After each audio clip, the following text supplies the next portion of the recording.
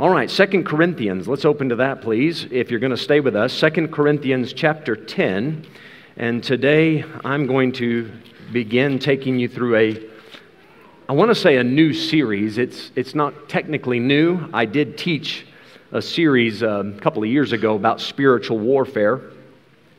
And this is going to be a condensed version of that, but the Lord has put it on my heart to carry us through that again. I think there's some really important stuff in that. The spiritual battle is something that's ongoing, and it's good to be reminded of things, even if you've heard it before. We covered it previously on a Thursday, in the Thursday evening service. So I think shifting it to Sunday morning, perhaps some of you weren't able to make it for the Thursday series. Hopefully this can be a help to you. So 2 Corinthians chapter 10. And in talking about the spiritual battle, the first thing we need to discuss is the battlegrounds.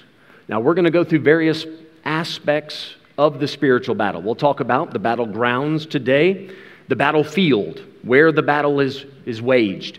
Then we're going to talk about the battle plan.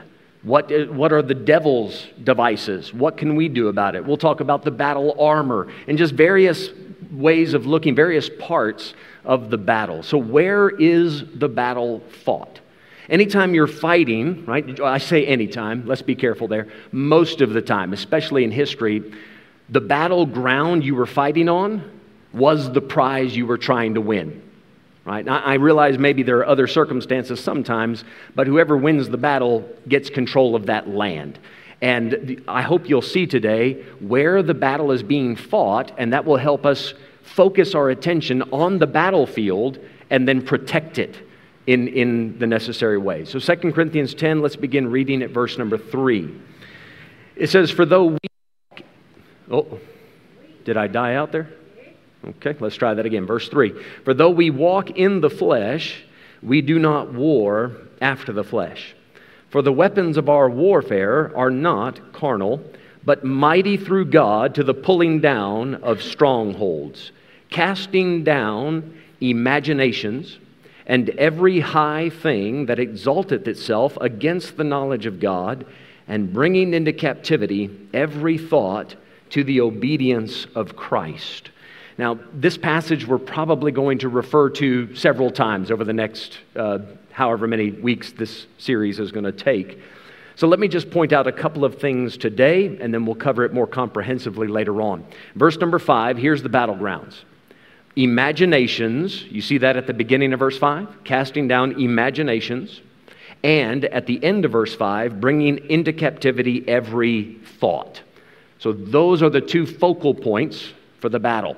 It's fought in the imagination and in the thoughts.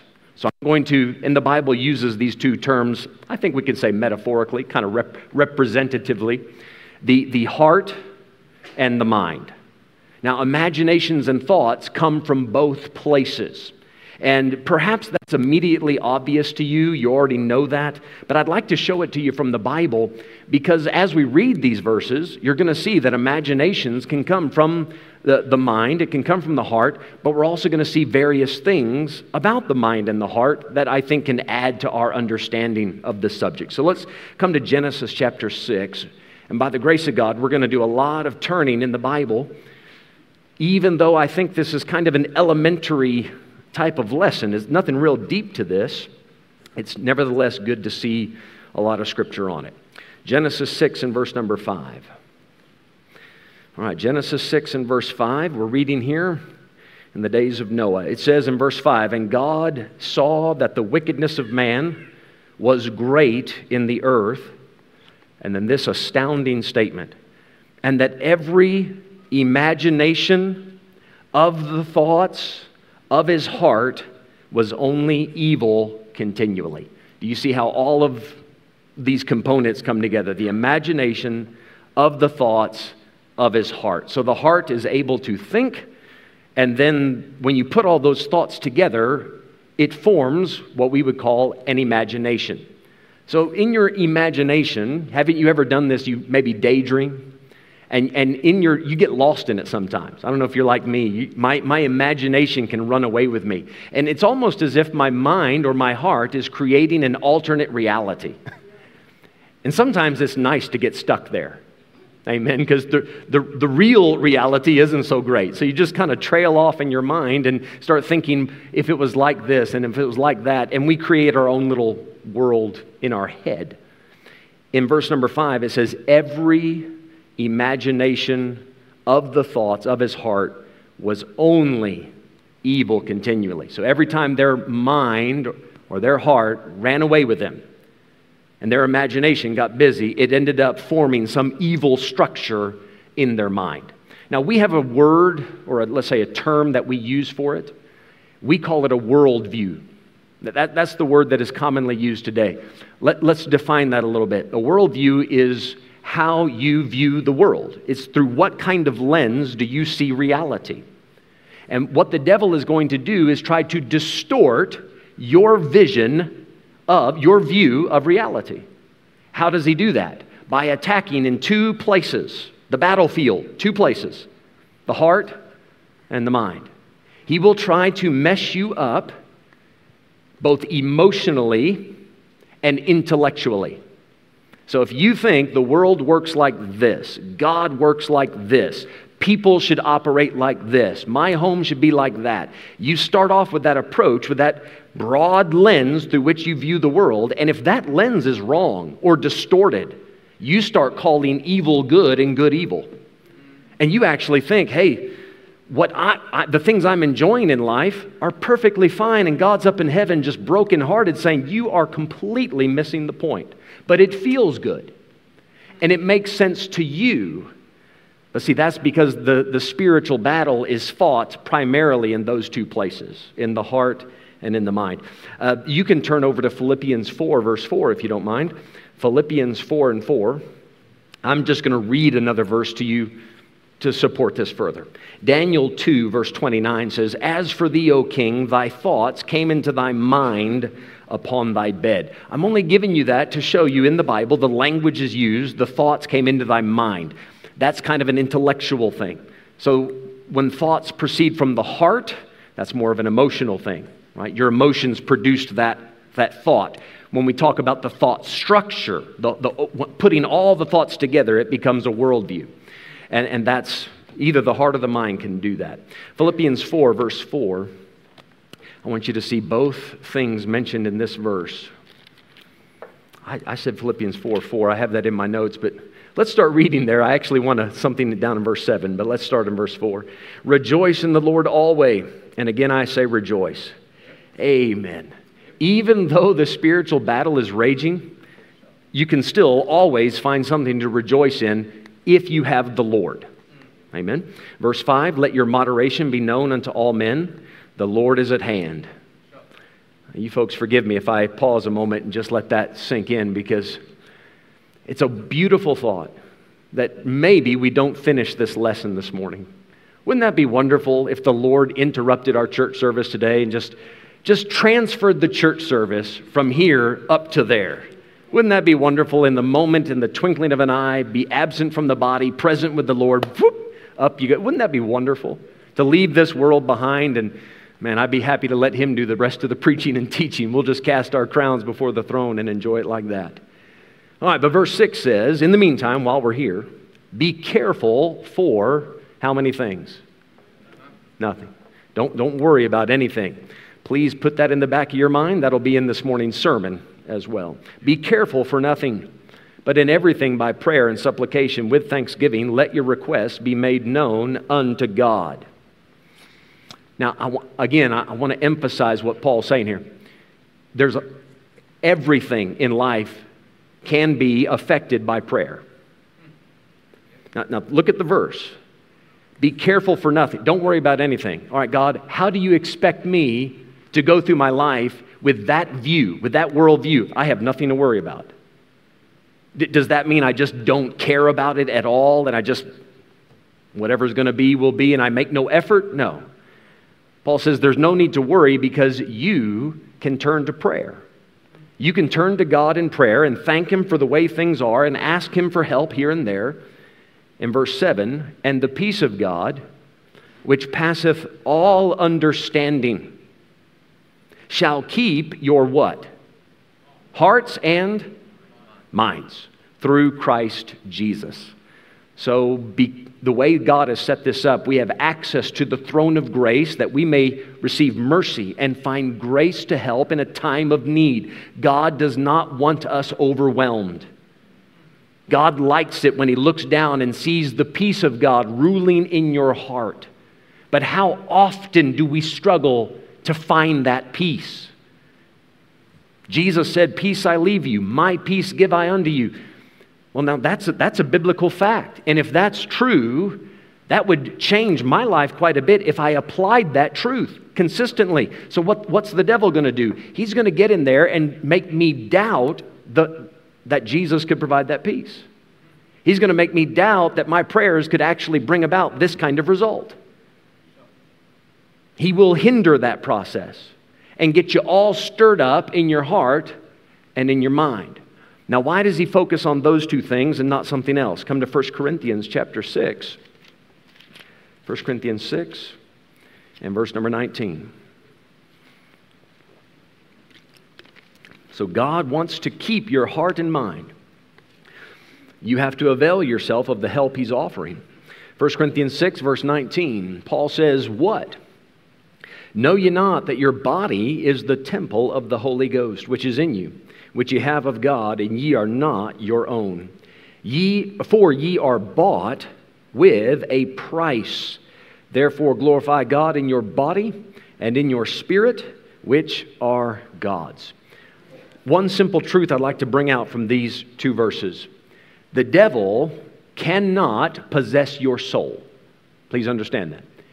Because that was purchased with the blood of Christ. You are God's possession. So the devil cannot possess you in that sense. But what can the devil do? Look at 1 Corinthians 14. The devil cannot possess your soul because that belongs to God. For that matter, the body and the spirit were also purchased. They do belong to God.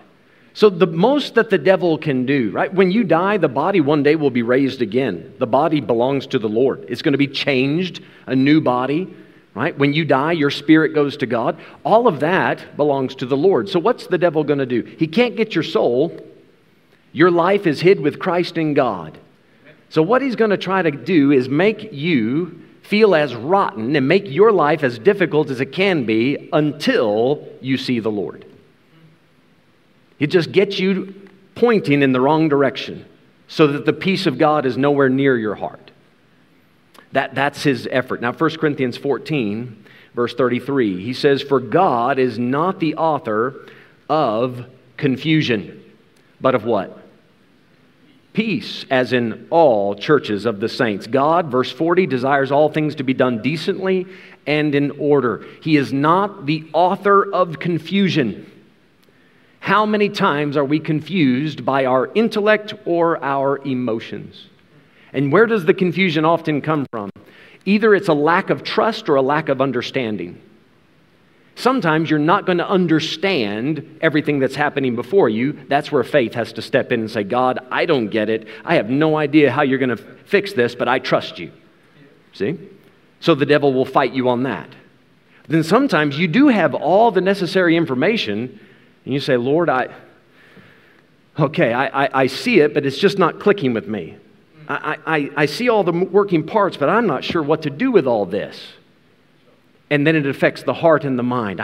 "Lord, I just don't know the next step. What do I do?" So the devil, this is where he takes advantage. He steps in and he starts feeding lies. He is the father of lies, yes? Amen. He's a liar and the father of it. So anything he can do to get you to doubt what God has said, he'll step in and go, no, yea, hath God said, Eve? And then Eve starts the conversation and the devil says, "That's not what that means. That's not going to happen. Ye shall not surely die." And he introduces a lie. Now, the devil's very subtle. He's very smart. So you know what he does? He mixes his lie with a little bit of truth.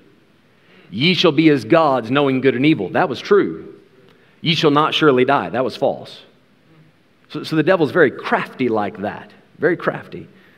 He cannot get your soul, so he attacks the heart and mind because I'm not a sailor. Perhaps some of you could do a much better job of explaining this part. And I know that it depends on the size of the sailboat or the ship. You can have, dozens of sails on the boat. But from what I saw, you have two main parts to the sail. Somebody help me. There's a main sail, and what's the other one called? A head sail or something? Anybody know? Oh, good grief. I'm giving the wrong illustration in this church. Not one person knows. All right, so you have two sails, as best I can tell. And how are you going to challenge me on it? You don't know. We have two sails. Now, as the wind blows, right, the wind is going to blow. Yes? Wind's going to blow. Now, if you want to get going in the right direction, you have to adjust the sails of that boat. And as I was researching this, again, a lot of that went over my head because it's terminology I'm not used to. But even if the wind is blowing directly into you, you can move those sails just right to actually use that wind coming at you to propel you forward at an even faster rate of speed than if the wind was behind you. Now, see, there's where I'm going to have faith and not understanding. I don't get that. But they were explaining it with all the terms and, the wind moving around the sail just grabs a hold and pulls it forward. And, okay, that tells me something. Even when life is coming full force at you and the devil's throwing everything he can at you, if you adjust your sails in the right way, it can actually propel you forward. It doesn't have to be a setback.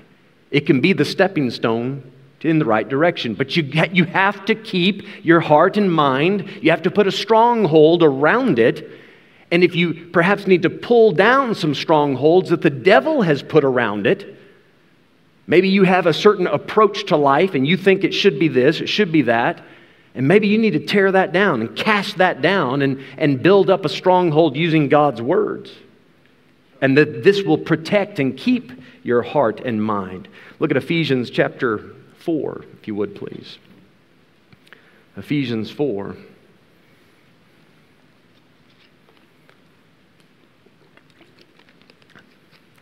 Verse number 13 and 14. Ephesians 4, verse 13. Ephesians 4, verse 13.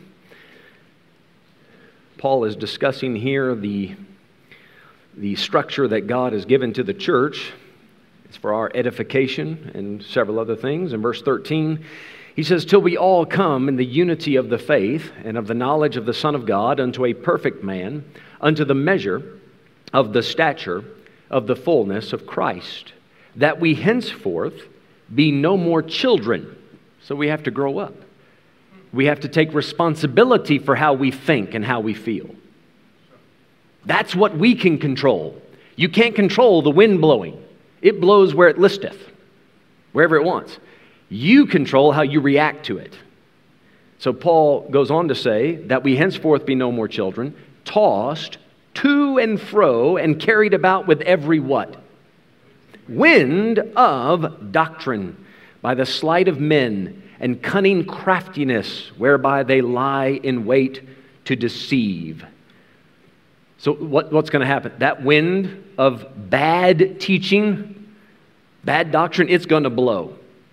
Somebody's going to introduce some false version of reality, whether that's through psychology or philosophy or religion, or maybe it's just some friend trying to offer advice that they love you, but it's not good advice. And we, as believers, need to know what to do with that wind that is trying to knock us in the wrong direction. We have to get the sails set up just right.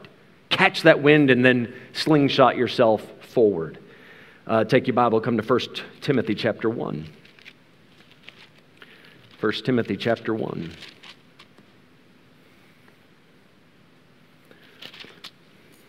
So I've used this illustration of a sailboat. Let me stick with that for a moment here. 1 Timothy 1 and verse 19. Forgive me, let's begin reading in verse 18. 1 Timothy 1, 18. Paul says, "This charge I commit unto thee, son Timothy, according to the prophecies which went before on thee, that thou by them mightest war a good warfare." Now, this warfare that he's talking about, it is of a spiritual nature. This goes with what Paul says at the end of the book, which, by the way, in 1 Timothy, you'll see this wonderful symmetry where he begins in chapter 1, he ends up in chapter 6. But in chapter 1, war a good warfare. In chapter 6, he says, fight the good fight. And this is a spiritual battle that he's referring to. So he says, pay attention. These prophecies that went before on him when Timothy was getting ordained, the other elders that are ordaining him said, Timothy, these are the challenges that you're going to face in the ministry. Here are the things that life as a minister, these are the difficult parts. Now be careful for these things. The devil attacks like this, and the world attacks like this, and the flesh like this, and here's how you handle that. Those are the prophecies which went before. They said, we know the devil's going to attack. So brace yourself. Your heart and your mind are going to be attacked. So what do? Verse 19, holding faith. You need something to stabilize you because your thoughts and your emotions are not always stable. Can I get an amen? We have a tendency to just drift. And we end up doing what we feel up to doing. We only do what our limited human finite mind can comprehend as profitable. Rather than saying, God, you know better than me.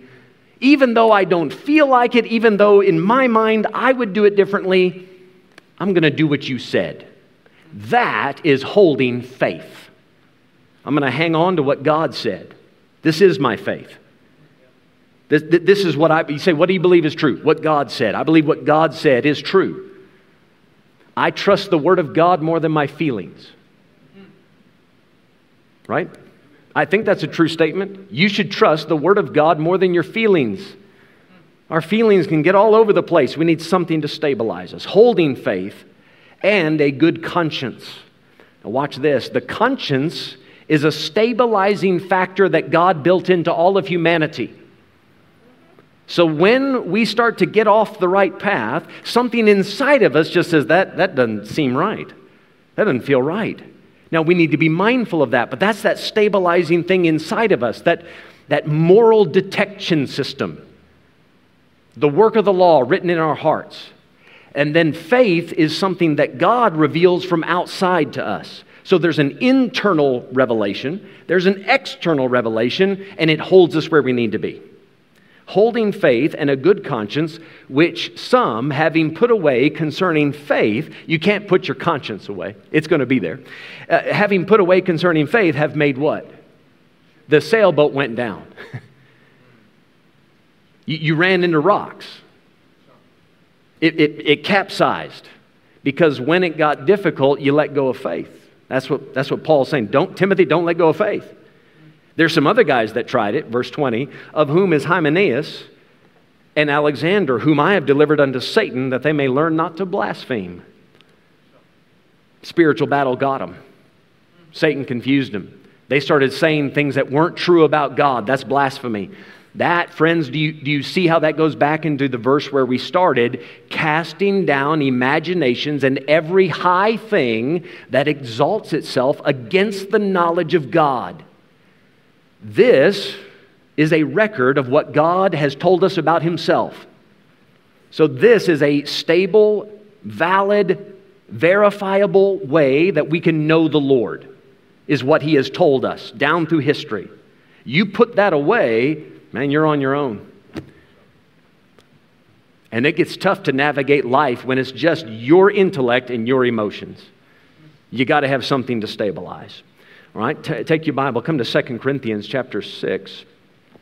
Let me give you one more place in the Bible that explains the heart and mind. And I think perhaps this deals a little more with the heart, but as I was preparing for this word kind of jumped off the page. I've never understood it in this way, but this is exactly how it's used. 2 Corinthians 6 and verse 11 and 12. 2 Corinthians 6, verse 11 and 12. He says, O ye Corinthians, our mouth is open unto you. Our heart is enlarged. Now, he's not talking physically, right? I mean, the mouth is physically open because he's saying things to him, but the heart being enlarged is not a physiological problem. He doesn't need to be rushed to hospital. When he says his heart is enlarged, he's saying what's on the inside is getting bigger than what's on the outside. I'm burdened for you. I feel compassion for you. I care about you. Our heart is enlarged. Verse 12, ye are not straitened in us, but ye are straitened in your own bowels. Now that word bowels, we use that in a very medical sense. But the word bowels, as you read it in the New Testament and throughout the Bible, it speaks to, have you ever used this phrase, I got a gut feeling? That's what it's talking about. When it says you are straitened in your own bowels, he said your emotions, the seat of your emotion, just deep down in your gut. He says, guys, your problem is not us. Your problem is you. That's what he's telling the Corinthians. We have not hindered you. We have not made your life more difficult. That's the word straightened. This is not like rechet, straightened. This kind of straightened is spelled different. This is when you narrow things down and make life difficult. He said, don't blame the preacher. Don't blame the church. Don't blame the Bible. The reason you guys are getting sideways and life is getting weird, it's because of your own emotions. He says, guys, you got emotional. And you started making decisions based on your emotions instead of what God was telling you. He said, now let's get back to doing it the way God said. And then he gives it in verse 14 on down to 18 about separating from the unrighteous and living the way God wants you to. But I just want you to see when you read the word bowels, that's another reference, another way of talking about the emotions, right? So come to James chapter 1. And I want to give you just a handful of verses to finish off here about the importance of the heart and mind. I think it's well established, this wasn't a difficult point to prove, that the battlefield is the heart and mind. As you read through the Bible, you'll see over and over where the devil is attacking those two spots. James 1, and let's get verse number 6. James 1 and 6. James writes, but let him ask in faith. All right, let's perhaps step back and understand verse 5. Ask for what? If any of you lack wisdom. All right? Perhaps you found yourself recently in this spot. Lord, I don't know what to do. I don't know what to do about this particular situation. Lord, I'm troubled. I'm having, verse 2, 3, 4, I'm having tribulations. I'm having temptations. I can feel the wind blowing into my face, and I don't know what to do. All right, verse 5 is that stabilizing promise. If you don't know what to do, God said, just ask. I will show you what to do every time. Now, verse 6 kicks in. But let him ask in faith, nothing wavering. For he that wavereth is like a wave of the sea, back to our sailboat, like a wave of the sea driven with the wind and tossed. He that wavereth, holding faith one day, letting go the next. Faith, that is the Word of God, right? Faith comes by hearing, and hearing by the Word of God. Are you with me there? So one day holding on to faith, I'm trusting God. He will fulfill His promises. I'm going to do it His way. The next day, oh man, I'm scared. I don't get it. I don't understand. How would God be able to do that? And then we hang on to our emotions. Back and forth, back. Oh, my soul. You're like a termite in a yo-yo. Just up and down, up and oh, where am I going? Verse number 7, for let not that man think that he shall receive anything of the Lord. What a heartbreaking verse. This guy who's in one day and out the next and believe this and then don't believe that, back and forth, he says, you are hindering yourself. God's not able to step in and offer anything to stabilize because when He does, you don't hold on to it. So he says in verse number 8, a double-minded man is what? Unstable in all his ways. Because on Sunday, well, I think God has it right. I think the Bible has something to offer me. But then on Monday, when you're at work, well, my boss makes me angry. And then you get home, my wife just doesn't understand me. Oh, these kids of mine, oh, I love them, but oh. And the emotions just get to running back and forth, and you become unstable. And people start to say, I don't even know you anymore. I can't figure you out, because one day you're up, one day you're down. It's just up, you just fluctuate so much, nobody can deal with that. You can't even deal with that. You got to get a bit stable. You got to hold on to something and let that direct your thinking. Come to Isaiah chapter 26. A double-minded man. Remember where the battlefield is. It's the heart and the mind. So if the devil can creep in there, he will let you hang on to your Bible a little bit, as long as he can divide your allegiance with something else. So one mind over here, and then one over here, double-minded. And you're not quite sure, okay, which one do I employ at this time? Oh, that kind of life gets tough. Isaiah 26 and verse 3. Isaiah 26 and verse 3. The Bible says, "Thou wilt keep him in perfect peace." Does that sound like something we saw in the New Testament? Right? The peace that passes all understanding? Right? Thou, God, wilt keep him in perfect peace, whose what? Mind is stayed on thee, because he trusteth in thee. Do you see how there is an element of intellect to it? The mind is stayed there, but there's also an element of faith. That God, I believe you're smarter than me, so I'm going to trust what you said more than what I think or how I understand things. Come to Proverbs chapter 3. Give you a verse here that you're all familiar with. Proverbs 3 and verse number 5.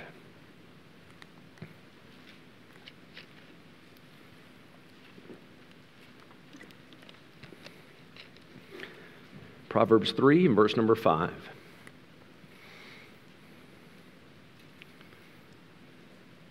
Proverbs chapter 3 verse 5 says, "Trust in the Lord with all thine heart." Do you see the faith coming into it again? Trust in the Lord with all thine heart, and lean not unto thine own understanding. Do you see in verse 5 the heart and the intellect, the understanding? There's your emotions, and there's your intellect. Over and over in the Bible, it puts those two things together. In verse 6, "In all thy ways acknowledge him, and he shall direct thy paths." Do you see how the devil would want to knock you off the right path? So even though he cannot get your soul, he can perhaps shipwreck your life. Does that make sense? Make you a useless, profitless Christian. You're not bringing forth fruit unto God. You're just running in circles, constantly confused, frustrated, angry, bitter. God, I just don't understand why. Folks, let me give you this, and then in the weeks to come, we'll explore this further. One way that you can always tell the difference between the Holy Spirit and an unclean spirit is the Holy Spirit. If there's something wrong in your life, He will point that out. But then He'll tell you how to fix it. He will say, now what are you doing that for? He'll give you a question. God uses questions all the time to make you think. Adam, where art thou? Right? First thing He asked Adam after the sin, after the fall, where art thou? God knew where he was, but He gives him a question to make him think. And then God doesn't leave you with the question. God will give the question, get you thinking, and then provide an answer. He will guide you into all truth. So He will say, the way you're currently feeling or thinking is wrong. It's false. It's a lie. Now, there's the truth. And He'll point you to Christ. He'll point you to the Bible. See, that's the work of the Holy Spirit. He will bring conviction so that you can make things right. An unclean spirit will also sometimes bring conviction and go, hey, that's wrong. You go, okay, what do I do about it? He said, I don't know, I don't care. I'm just telling you that's wrong. Ha, you're useless. You're worthless. God can't use you. Nobody in church likes you. Your own family doesn't like you. And an unclean spirit will just pick on you and get you to the point where you hate yourself. He'll come in and say, you know what? What if this happens? What if that happens? And what if so-and-so doesn't like you? And what if the boss doesn't like you? And what if, and what if, and what if? These unclean spirits will also bring questions, but never give answers. They'll just get you chasing the what ifs. And it'll wear you out. Wear you out. This is where, praise God, we hold on to faith. Holding faith. When I do have a question that rises, I'm going to go looking for the answer. And I have complete confidence that the Holy Spirit will do His job of guiding me into all truth. He will, verse 6, direct my path. Whichever decision I'm facing, He'll give me something. He promised to do so. Proverbs chapter 4, just flip maybe one page even, verse 23. We're going to end up on this. Proverbs 4 and verse 23. Here's a good command, something to focus on. Verse 23 says, keep thy heart with all diligence. If you were here Thursday night, we talked about the importance of that word diligence. A consistent, earnest, energetic effort. That's diligence. Keep thy heart with all diligence. How do you keep your heart? Think of this in military terms. Right? We sing a song, it's in our hymn book. Hold the fort, for I am coming, Jesus draweth near. So think of this, your heart, right? That's where the throne is. We want God to sit upon the throne of our heart. Now, we need to yield to the Holy Spirit. We want the resident to be the president, that type of thing. Now, we have to put up a high wall, a fort, right? To build a fort around it, strongholds, which can be a good thing. They can be. When Israel came into the land of Canaan, they tore down the strongholds of the Canaanites and they built up their own. That's a good thing. So this is how you keep your heart, is you get some promises from God's Word and you stack them all around your heart and your mind. And then as soon as the wind's going to blow, and when the wind blows, the Holy Spirit in you will bring to your remembrance something that Jesus has said, something from the Bible. And what's going to happen is your mind will and your heart will redirect that wind of false doctrine, that false lying wind, if you will. He will redirect it and go, no, that is not the Holy Spirit talking to you.